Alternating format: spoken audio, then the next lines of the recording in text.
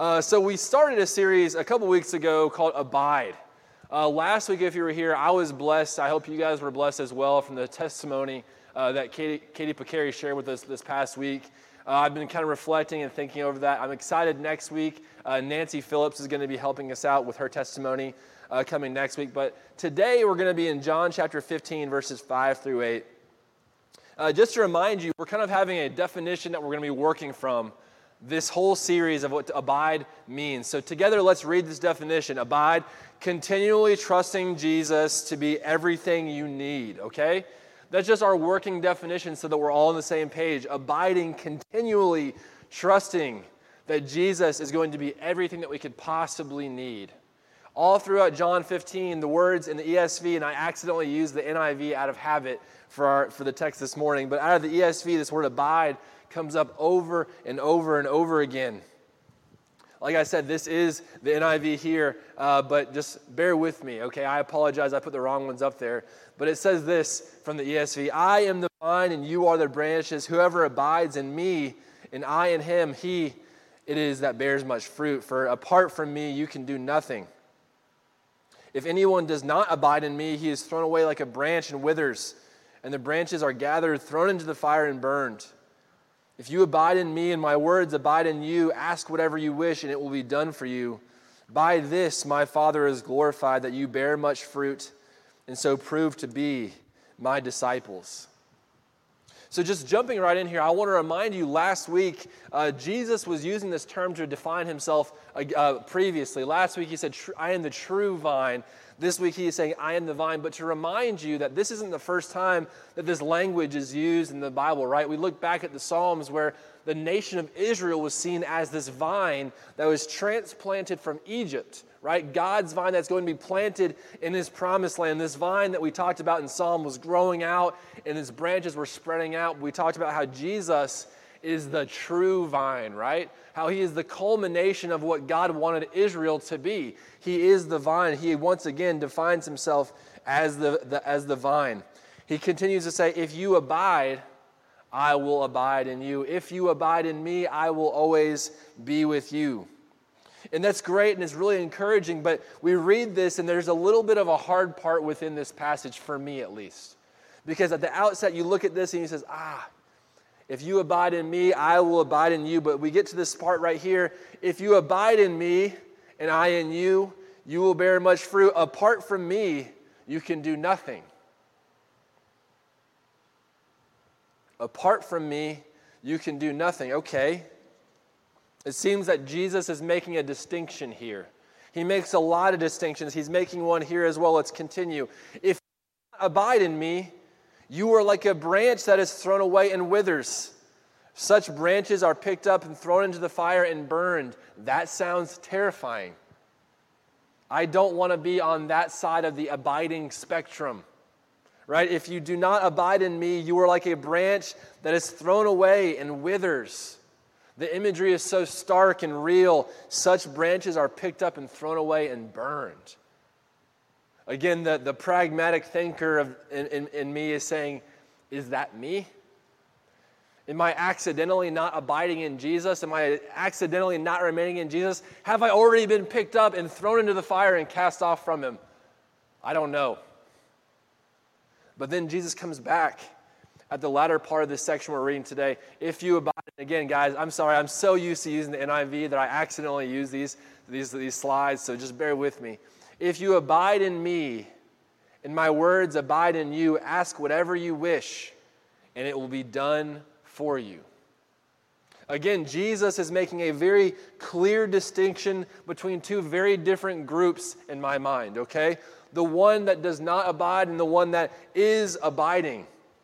This morning, I want to refer to these two different groups like this: the nothing zone and the bearing fruit zone. Okay? That's how my brain thinks. There's a nothing zone and a bearing fruit zone. I hope this makes a little bit of sense to you because I really think this is how Jesus is kind of presenting the word. Right? He's talking about two different groups of people. Where am I in this zone behavior, right? What is the nothing zone behavior? What is this nothing zone that Jesus is presenting to us this morning? Well, the nothing zone is nothing. That's it. Not very complex, but there's more to it. But the thing is that this nothing zone is leading to something very, very detrimental, right? He talks about being cast off and burned. The withering plant will be taken care of. It is useless, right? The nothing zone inhabits all of this. And you start to think, okay, what does the nothing zone look like in our world today? And this would be a great opportunity to start teeing off on celebrities and athletes who can say, oh, their lives, they mean nothing because they're chasing after the next contract. They're chasing after this top dollar, this top listing, to get extra money, to do all these things, to buy and have all these items in their lives. And they look around one day and all of a sudden, guess what? All this something is really nothing. And everybody in the church could say amen. And we could be nodding our heads and say, we're not like those people because they live in the nothing zone and they accumulate all these things that mean absolutely nothing. But guess what? It's not just them. A lot of us fall in the nothing zone very often. It's not just the celebrities who are buying this Ferrari or Maserati or whatever kind of car you want. I know nothing about cars.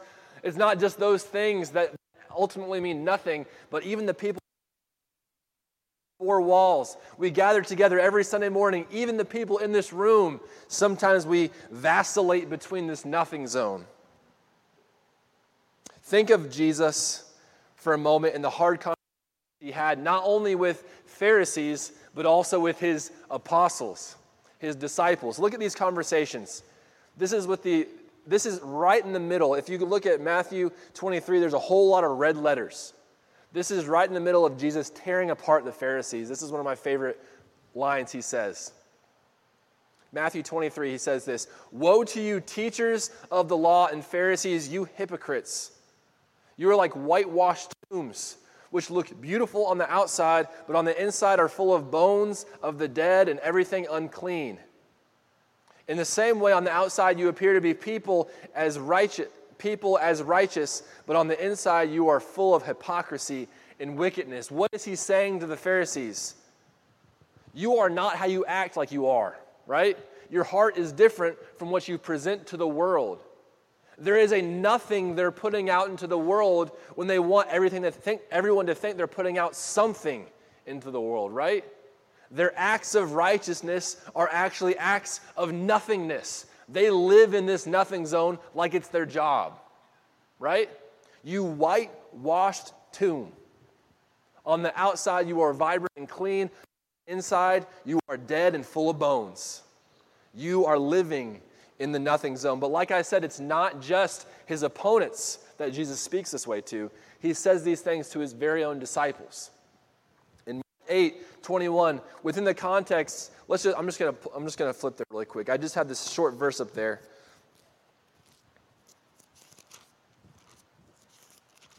But within the context, this is right around the time where Jesus feeds the 4,000.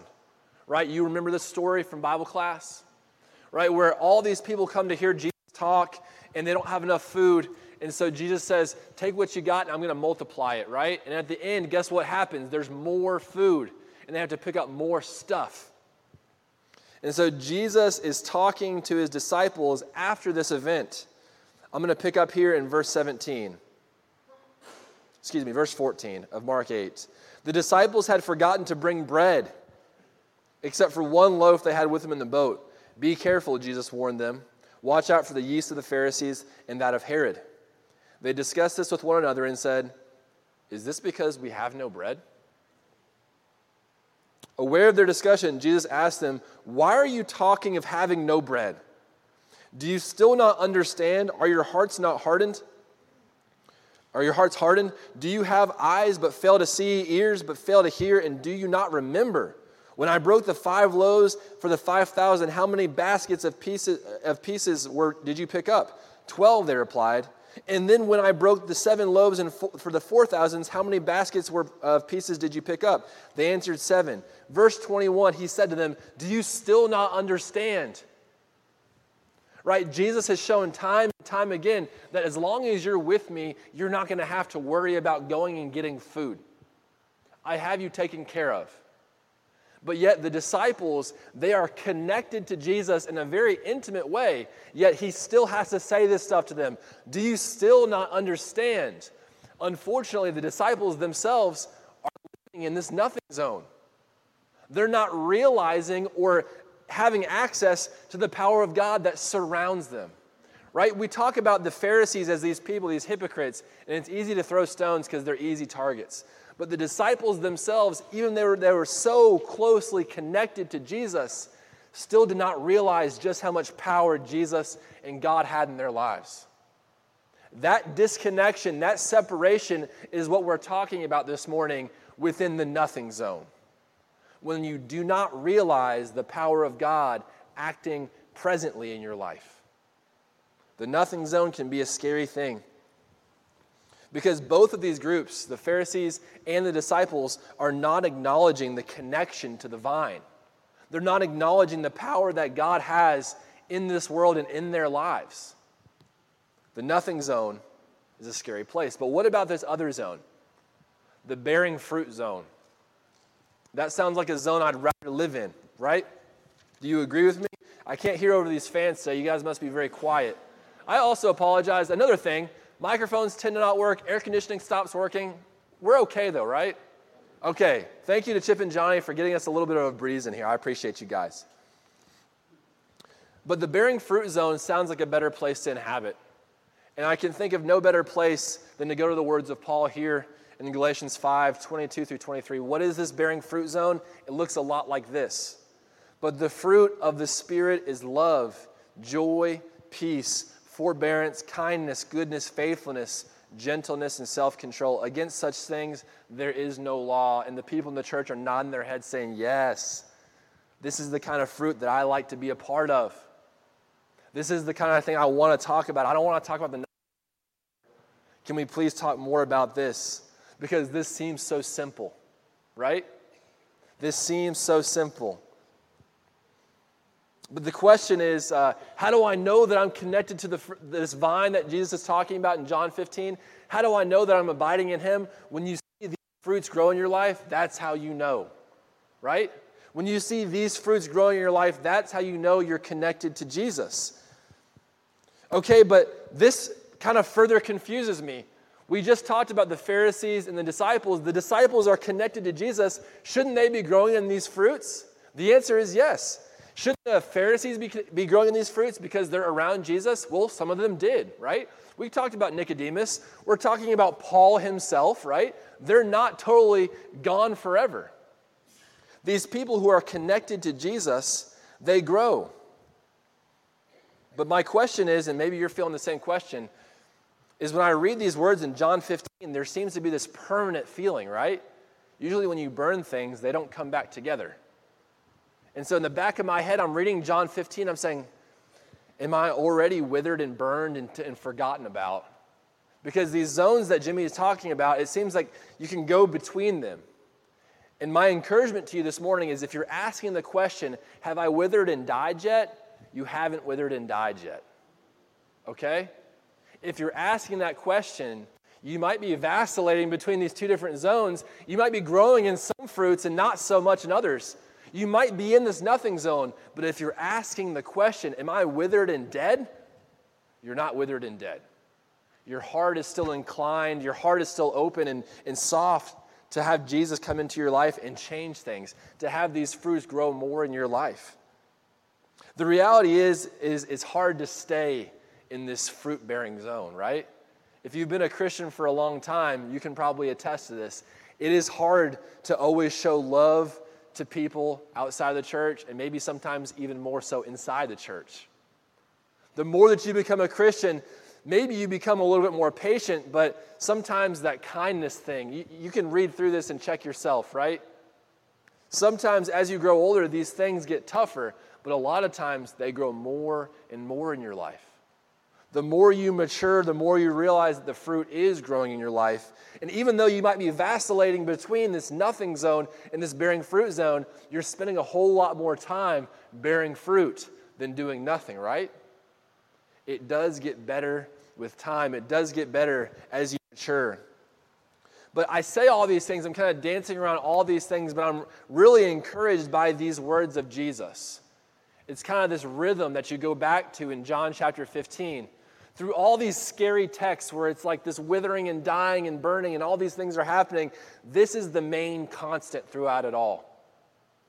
Abide in me, and I in you. Can we read that together out loud? 1, 2, 3. Abide in me, and I in you. Even when I'm so frustrated with myself for maybe a lack of faith, for maybe a lack of peace, for a lack of all these fruits, I go back to John 15, and there's this rhythm that comes back in my heart. Jimmy, you're not withered and dead just yet. You might be in this zone where you feel this disconnection, where you feel frustrated or whatever it might be, but you're not dead because this is truth.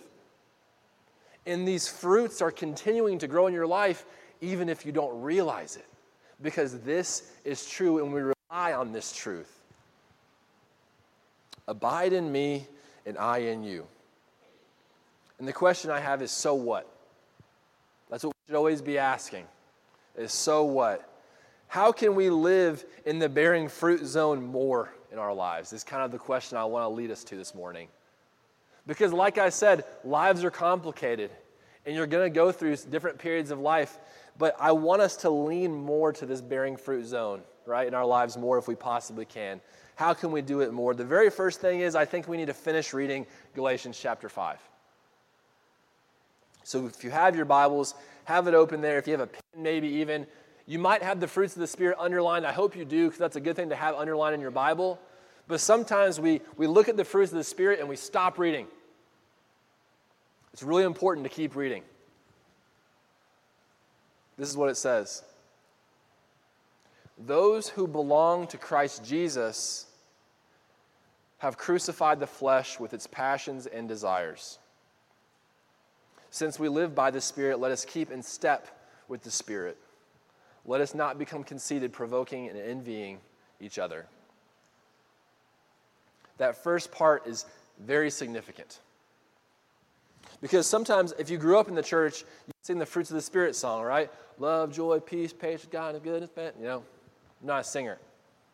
And we stop there, and we don't realize this next part is extremely important for those fruits to continue to grow in our lives. For those who belong to Christ Jesus have crucified the flesh. It doesn't say those who belong to Christ Jesus have kind of passively started coming to church on Sundays and seeing what happens. Those who belong to Christ Jesus have volunteered a few times and signed their name and prayed a prayer and taken communion. No. Those who belong to Christ Jesus have crucified the flesh. One of my teachers, my favorite teacher of all time at Harvard University, Dr. Kevin Youngblood, he talked about this, and it changed my perspective on how my faith kind of looks in my life drastically. Because we talk about these fruits growing, but in order for those fruits to grow, we must crucify the flesh. That's very strong language. And he makes this point where he talks about the crucifixion as a very, very slow death. Not to get too graphic this morning, but we realize that when Jesus was on the cross, it wasn't immediately a death for a sentence for Jesus, right?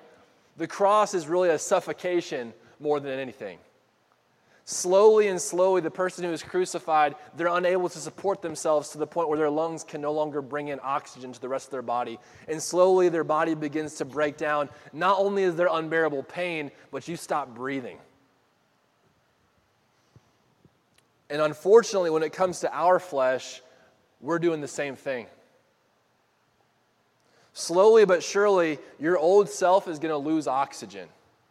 And I pray that is faster than slower, because sometimes the flesh can hang on for dear life, and I guarantee you the flesh is still hanging on for dear life in me, and I'm sure for you as well, because the flesh doesn't want to be crucified. But for those who belong to Christ Jesus, we have to crucify the flesh. And I want to encourage you this morning not to be so graphic and not to say, oh, it's a difficult thing, but to encourage you to say, this is hard. It is hard to bear fruit. It is hard to totally and fully be in that bearing fruit zone that we're talking about this morning, but it takes time. And Paul, I love the words that he uses here. Not only the crucifixion of the flesh, but to keep in step with the Spirit. It implies a journey where you're walking in step. Not a journey where you teleport to the end of the finish line and say, I've arrived, Jesus. But it's a process in which we are growing. It's a process in which we are daily crucifying our flesh to look more and more like Jesus and to look less and less like the flesh. So please continue reading Galatians 5 and don't just stop at the fruit of the Spirit. The second thing is marginal gains matter. I'm not just talking about the gym, guys. I'm not just talking about bulking up and getting strong like me. No, I'm just kidding. You don't want to be strong like me. But I'm talking about our spiritual gains, the marginal gains of the Spirit. I read this book recently called Atomic Habits. Very, very popular book. I highly recommend it. It's not a Christian book, but you can kind of import, your ideas of building spiritual habits onto this book as well. But there's a chapter where he talks about the British cycling team. And I know everyone in here is a huge cycling fan, so I don't have to, no, I'm just kidding. But the British cycling team was very bad for a very long time. Awful, like a laughable program. And they brought in this new guy who said, you know what? We're going to make 1% changes every single day. And it sounds silly, but they started out with 1% changes literally. They started to paint the inside of the place where they stored their bikes to white so they could better see the dust that would accumulate on the bikes. They changed the coating of their kits or their jerseys to be indoor clothes rather than outdoor clothes because they were like a fraction of a decimal lighter, right? And that could go on, but 1% better every single day at these little things accumulated to where now the British cycling team is a powerhouse. They have a lot of Tour de France victories. They medal all the time in the Olympics. And they all point back to this guy who said 1% change every day makes a lasting impression. And I look at this example and I say, how can I take this and look at the marginal gains within my spiritual life? I can say, obviously, when I was baptized at 16, I'm very different. Am I very different from a year ago? It's hard to tell. But I guarantee you I am, and I guarantee you are as well. But sometimes we get so caught up in these sins or these things that we get caught up in so often that have been stumbling blocks for a long time. We say, I'm never going to overcome that. But what you don't realize is the things that you've already overcome. Marginal gains do matter when it comes to bearing fruit for Jesus. And the last thing is, and this is kind of just, it sounds so churchy and simple, but it's so, so important. When in doubt, defer to God. When in doubt, defer to God. That's what Paul does all the time, right? He is often, he gets in these situations where it's so frustrating. He wants to leave places. People are on his nerves, chasing him out of town. But he's always like, you know what? If I die today, so be it. If I do something good today, so be it. God's got this, and I'm here for the ride.